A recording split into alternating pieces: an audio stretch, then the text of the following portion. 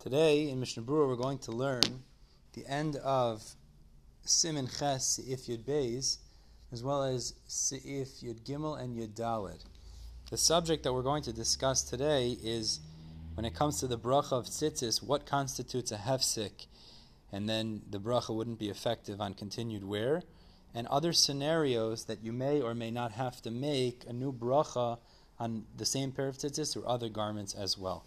So we begin halfway through Seif Yud Beis, and the Shulchan Aruch tells us if somebody had many garments, but he didn't have intent for all of them, so when he made a beracha on one, it's treated like a hefsek, and he'd have to make a new beracha on the other garments. The Mishna Berura says that this is a case where he blessed without a specific intention. Since usually a person would just wear one garment, it's considered as if he didn't have intention for the second, as if it was specifically not for the second, and therefore he'd have to make a new beracha on the second. Mishna Berura says based on that, even if they were all in front of him at the time of the beracha, it wouldn't be included unless he had specific intention on the later garments. The beracha explains, if he usually wore multiple garments and he put on the first one without any intention, if they were all in front of him at the time of the beracha, certainly they're all exempted.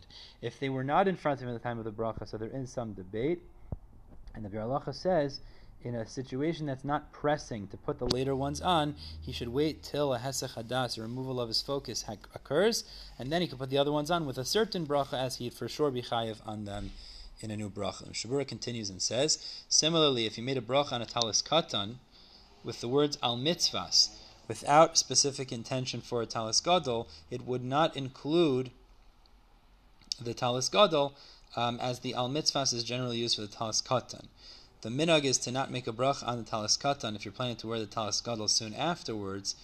And if one wore a talis without checking, he found it to be pasul, so then he would have to wear a new pair of tzitzis that would require a new blessing, unless he specifically thought at the time of the bracha that he wants to exempt future garments as well. The Ramah says also, if a person made a bracha, put on the first garment after the bracha, but then put on the second, and he had removed the first before he put the second on, the second would now require a bracha. Mishna Berura says that the Achronim disagree with this psak of the Ramah, since the intent was on the second one when he made a bracha, and it's not considered a hefsek, so therefore he would have to, his bracha would exempt the second one, even if he removed the first tzitzis before putting on the second one, as opposed to if a person, we're going to learn later, removed a pair of tzitzis, there's no intention at the time of the bracha to do so and then to put it on after, so he would actually have to make a new bracha when he puts on the garment again. Moving on now to Seif Yud Gimel.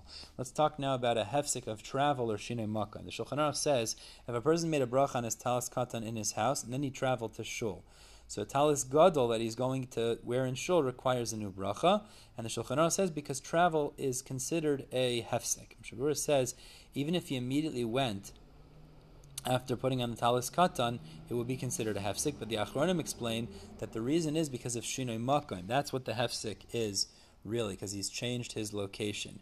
Therefore, even if he walked out of the house and walked right back in, it's also considered a shinoi makom, and it would require a new bracha on his talis gadol, even though he blessed on the talis katan. Even if he had intention for the talis gadol during the bracha on the talis katan. Now, some argue on this and say shinoi makom does not constitute a hefsek.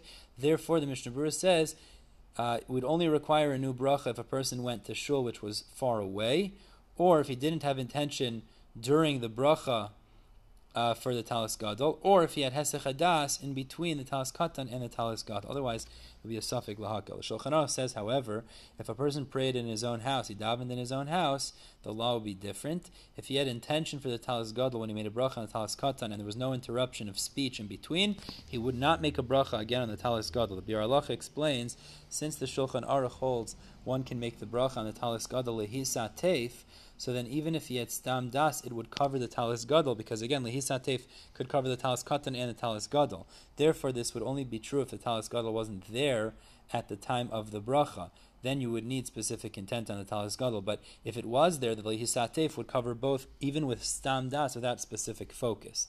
Mishna Berura says different rooms are not deemed hefsek of shinei makom, since he had intent for the talis gadol as well.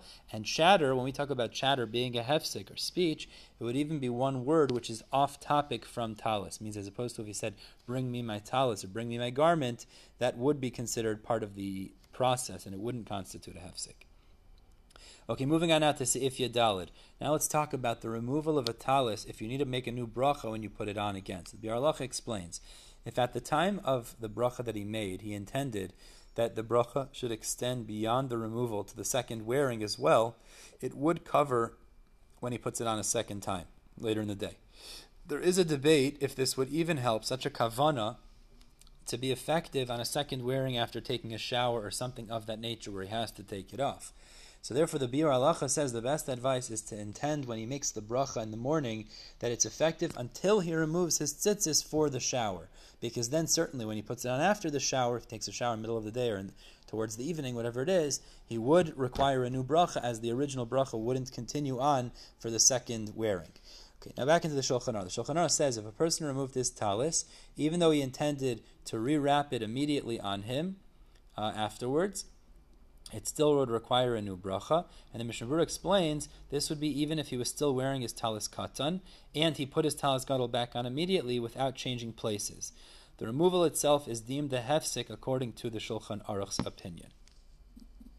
However, the Ramah disagrees and he says, some say if he had intention to rewrap, there wouldn't be a necessity for a new bracha when he puts the tzitzis, rewraps himself in the tzitzis after. Others say only if the talis katan remained on him, he wouldn't require a new bracha, and that is the custom. That's what the Ramah says is the minhag. So then he wouldn't require a custom the talis gadol that he puts on after he had taken it off. Mishna Berura says both opinions of the Ramah are accepted under different scenarios, as follows.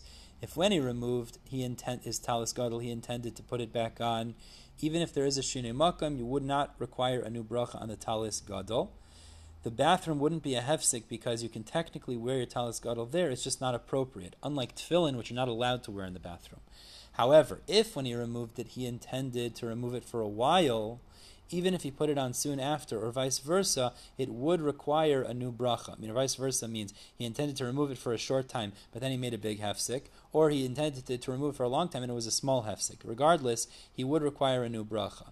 Now, if he removed it with intention to put it back on, so then we bring in the talis katan remaining on him. If the talis katan remained on him, that's not considered hesek hadas from the mitzvah, and therefore he wouldn't require a new bracha.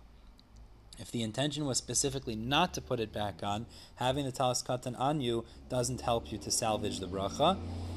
And therefore, based on that logic, the Mishna Berura explains if you remove it in the middle of tefillah without specific intent, it's as if you removed it with intent to rewear, unless you put it in the talis bag. So then it's like intent to not rewear, and you'd have to make a new bracha. Now the Biur Halacha explains like this, that if a person is a sandik at a bris, he puts on a talis, so if he borrowed the talis from someone else, he wouldn't make a bracha. If it's his own talis, and he intended at the end of tefillah to rewear it, meaning he took it off and then he put it on for the bris again, he intended to rewear it for the bris, it's not considered and it wasn't a significant break, so then there would be no bracha, even if there was a shinei makam. However, if he didn't have intent to rewear, even without a shinei makam, he would need a new bracha, because that's like intent to not rewear. But if he removed it without intention, stam, meaning if he didn't have intention to rewear, he'd have to make a new bracha. If he removed it without any intent, without stam das, so then it depends if he's wearing the talis katan like we spoke out above, but if he put it in his bag, he certainly needs to make a new bracha, because that's like having intention to not rewear, and since he's having intention not to rewear, he has to make a new bracha in any scenario. Okay, we're stopping at the end of Seif Yadalid. We'll continue discussing these types of scenarios with Tesvav tomorrow. Everyone have a great day.